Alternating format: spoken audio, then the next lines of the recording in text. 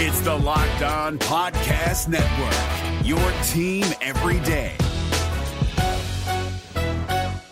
Kyle Krabs here, host of Locked On NFL Scouting. Join Joe Marino and me every day as we provide position-by-position analysis of the upcoming NFL Draft. Check out the Locked On NFL Scouting podcast with the Draft Dudes on YouTube or wherever you listen to your favorite podcasts.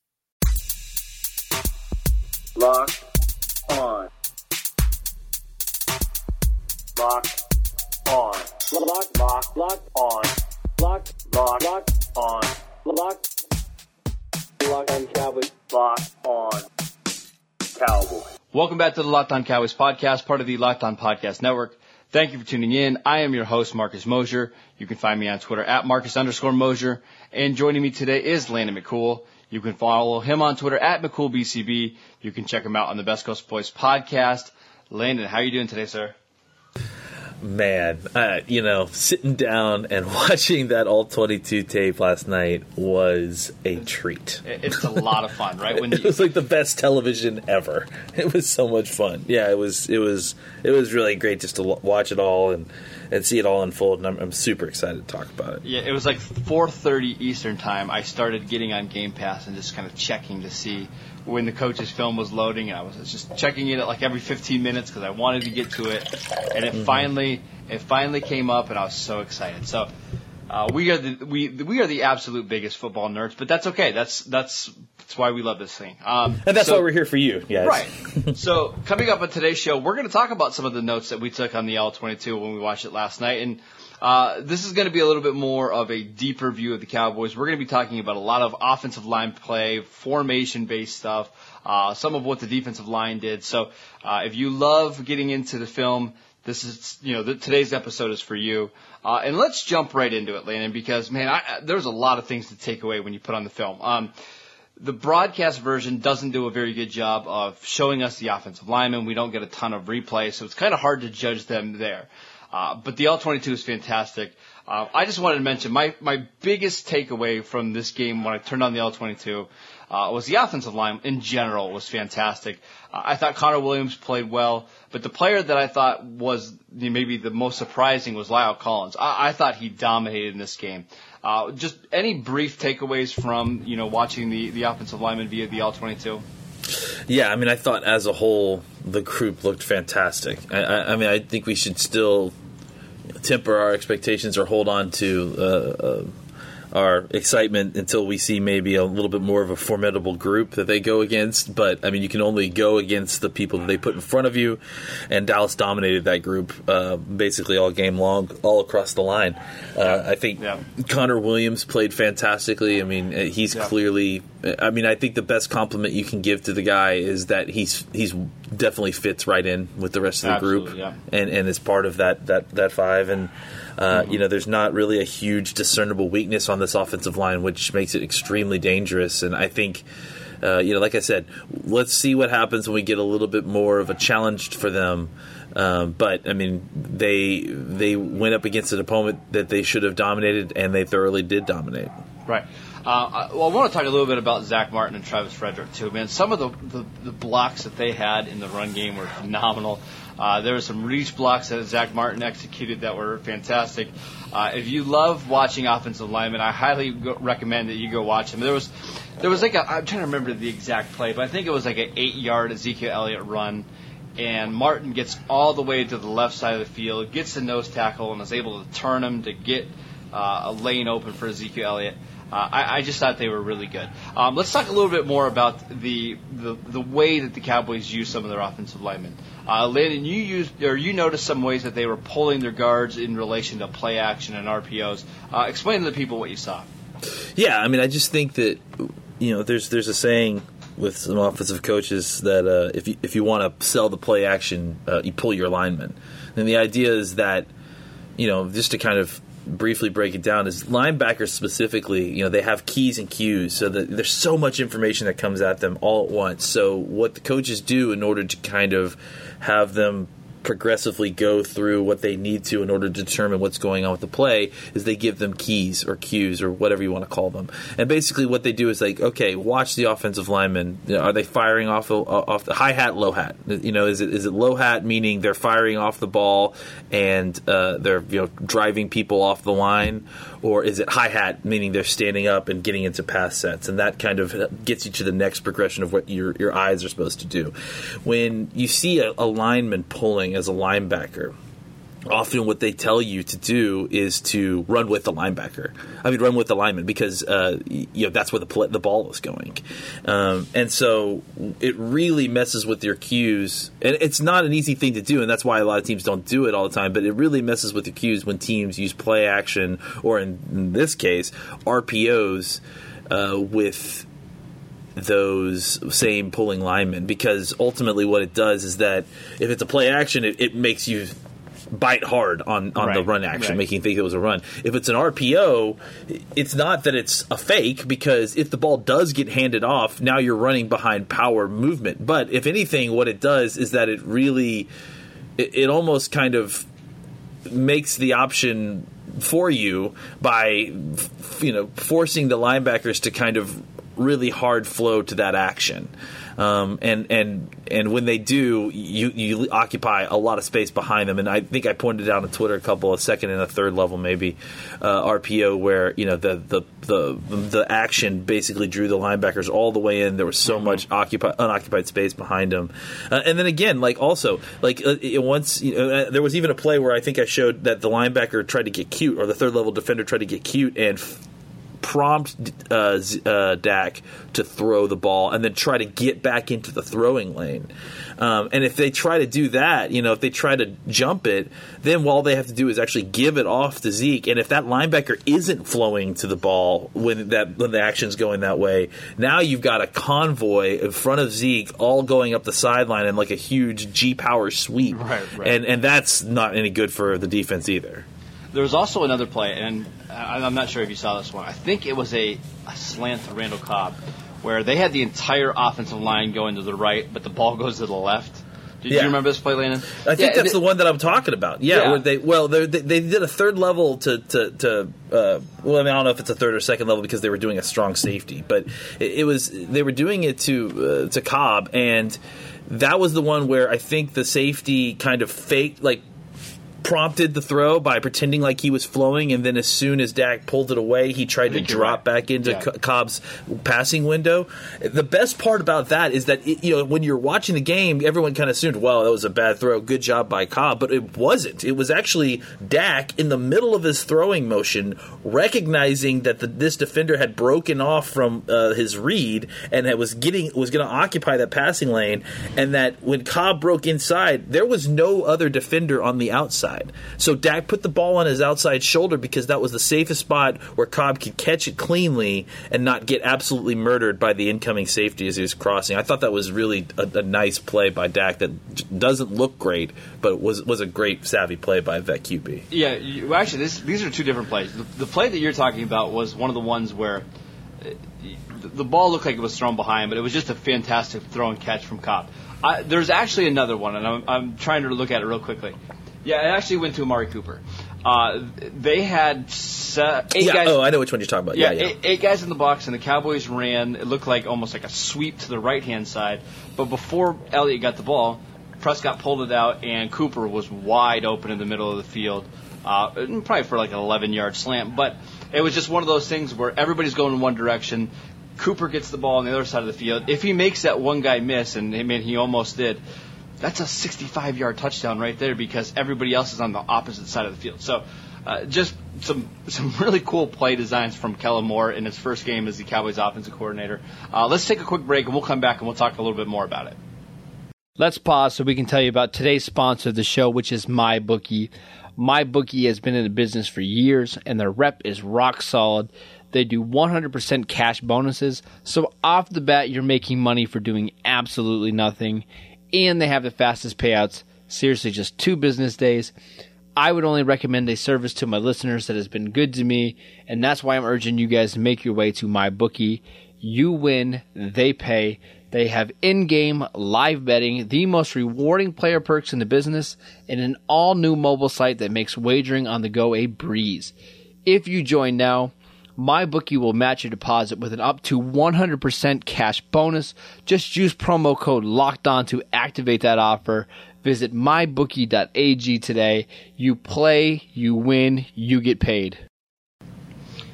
All right, Landon, I want to talk about some of the ways that the Cowboys use their receivers and their tight ends. They did some interesting things here to kind of make sure that they didn't get pressed and they got some guys free releases. Tell the people what you saw from the All-22 about some of the way that the receivers lined up. Well, I just thought it was really interesting how they were, we had heard whispers of it, but they actually were deploying out the bunches, the tight bunches that we were seeing, some 3x1, some actual trips on one side, and sometimes a 2x2. I mean, there was even a play where, it was the most glorious thing I've ever seen, Marcus, where they had they deployed 21 personnel and then put them all out there in kind of traditional too tight, fullback spot, right? And then shifted everybody out into a shotgun empty spread formation. And it was just it was glorious to see. I mean, and that's the stuff that they're going to do, is that they're going to get you out there with their personnel, going to see how you respond to their personnel, and then they're going to shift or move people around in order to get them into good positions to get them open and create mismatches. And, it's not just about using, when people talk about how the use of space, they're not just talking about where routes end up and where they're going and that sort of thing. I think a lot of pre-snap space is about moving the defenders based on shifts and that sort of thing, and then getting initial good looks for your wide receivers, whether it's by isolation. It's like that Cooper touchdown throw, right? They isolate him basically on the backside. Yeah, it was a complete dime, but they isolate him on the backside by getting everyone over onto the other side. And if you notice, everyone was talking about how Dak was looking off Peppers so that he didn't come all the way over to the Cooper side. But if you watch, Peppers was lined up on not just in the center field. He was lined up on the other side, near the other hash. So, a lot of this has to do with how these formations and alignments are being schemed up and getting favorable looks, and not just personnel, but how the defense is lining up, getting favorable looks to kind of exploit that and find ways to get guys open. So, please correct me if I'm wrong, but we certainly didn't see everything from Kellen Moore in week one that we're going to see throughout the season, right? He's going to build off these, and there's going to be plays off of these certain plays and formations, right? We can expect this week against Washington to see maybe a totally different game plan. Maybe we're going to see less bunch formations. Maybe we'll see more, and we'll see different ways that they stack the receivers, right? I don't think this is going to be the offense isn't going to look the same every single week, right?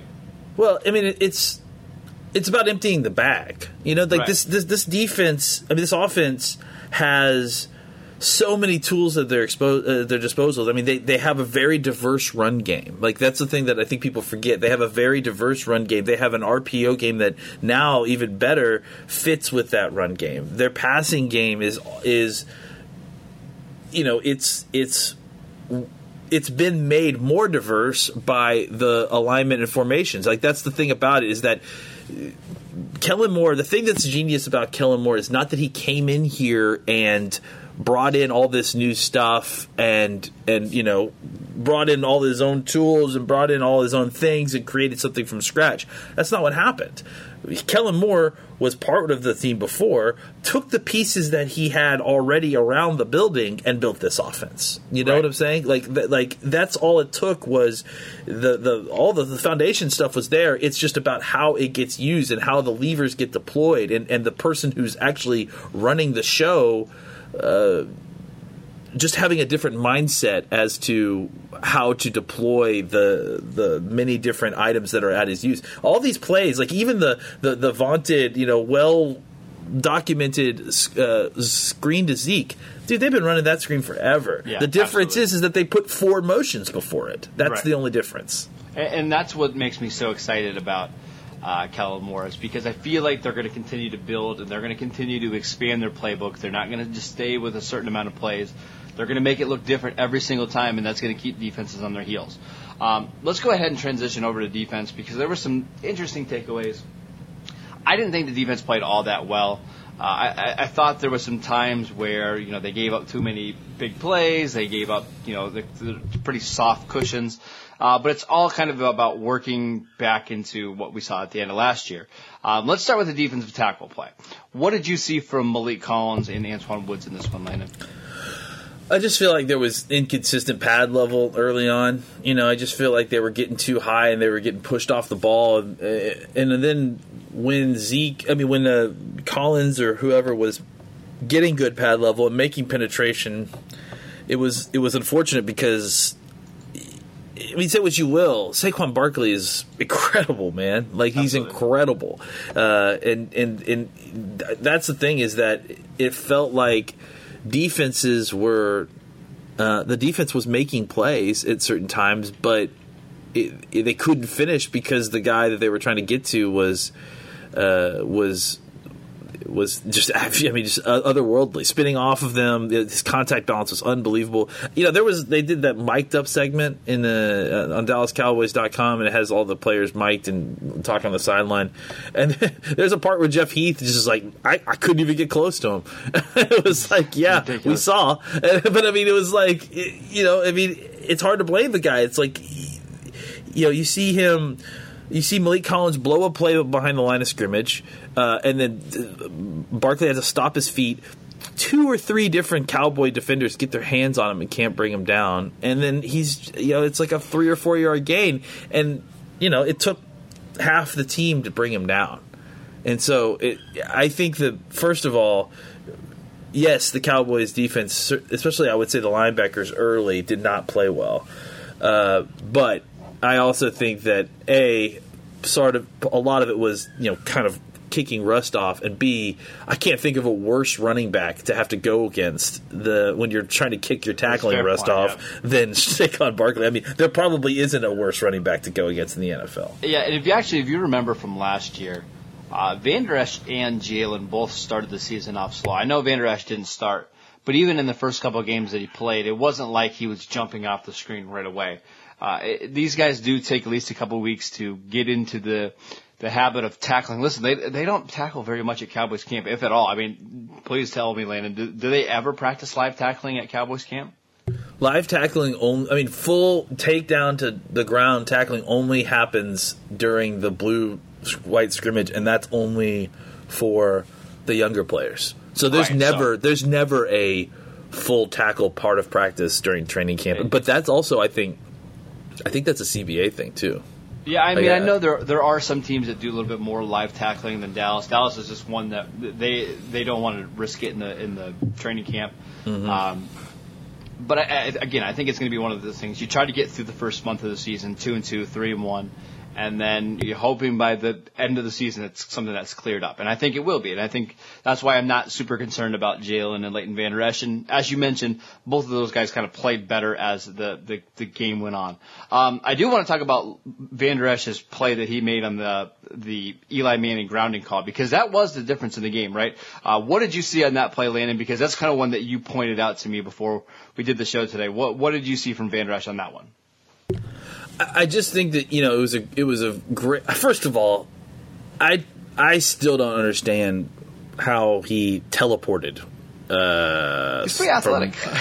That dude, like his closing speed is just crazy for a guy that size. And I think clearly it threw Eli off, and Eli threw it off. So he just threw it down at the ground.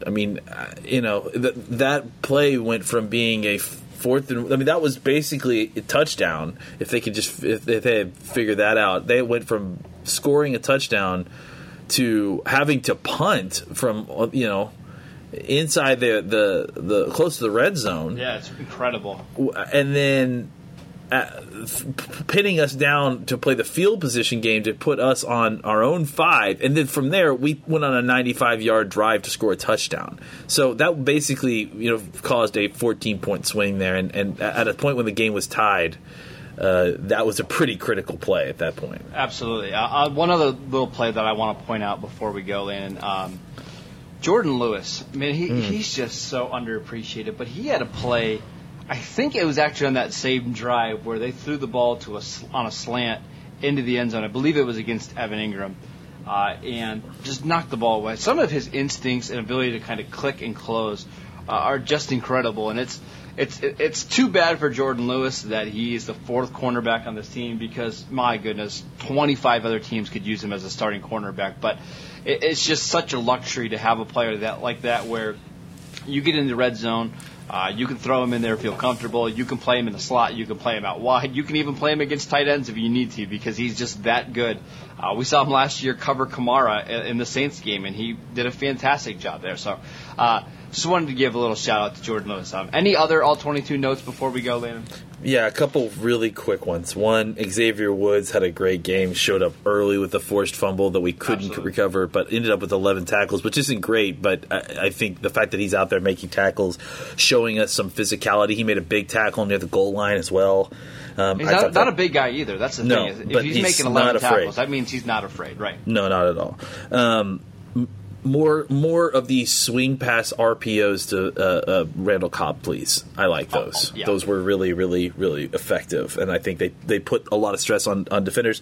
And then just, again, going back to the one last thing, two things, real quick. RPO. Then finally you pull out the rug with zone read QB keeper. I loved that stuff. Like, that was the play sequencing in this game was fantastic. You set him up, and then uppercut. And that was, I thought you saw a lot of that. And then the last thing, just because I cannot not mention him, if Dak puts that deep throw to him a little more downfield, we would be talking about how great a game Jameis Olawale had on limited snaps. He had a big blitz pickup on the Cooper touchdown, and was I don't know if you saw that, but on the 3rd and 4 QB keeper on the zone read, he peeled off the read as the runner and made the lead block and the key block to convert that whole thing. He escorted the linebacker all the way back past the line of the sticks. So big kudos to Jameis Olawale on limited snaps. Gotta give him that wheel route, Dak. You gotta give him that wheel route touchdown. I need it, baby. I need it. Of course you had to bring that up. Just one point before we go. I agree with the swing passes to Randall Cobb. That play that they designed was kind of fun where he was coming in motion. Elliott and the rest of the offensive line went the other way. The ball went to Cobb. The fun thing about that is the Cowboys can run that with two different players now, with Cobb and Tavon, and it's very, very different, right? Because Cobb doesn't have great speed, but as you saw on the one play, he's hard to bring down one-on-one because he just has a lot of strength and he can make you miss. Tavon has so much speed. So you can run that two different ways depending on maybe the defender on that side of the field. If you feel like he's a little bit of a slower guy, maybe you throw Tavon over there. If you feel like he's a shaky tackler, maybe you throw Cobb over there. So just a really fun little play that the Cowboys, I'm sure, are going to expand on as we get into the season. That is it for today's show. Thank you guys for tuning in. Make sure you download and subscribe to the podcast on iTunes or wherever you get your podcasts. Follow Landon at McCoolBCB. You can follow the show at Locked On Cowboys. And I'm at Marcus_Mosier. And we will see you next time.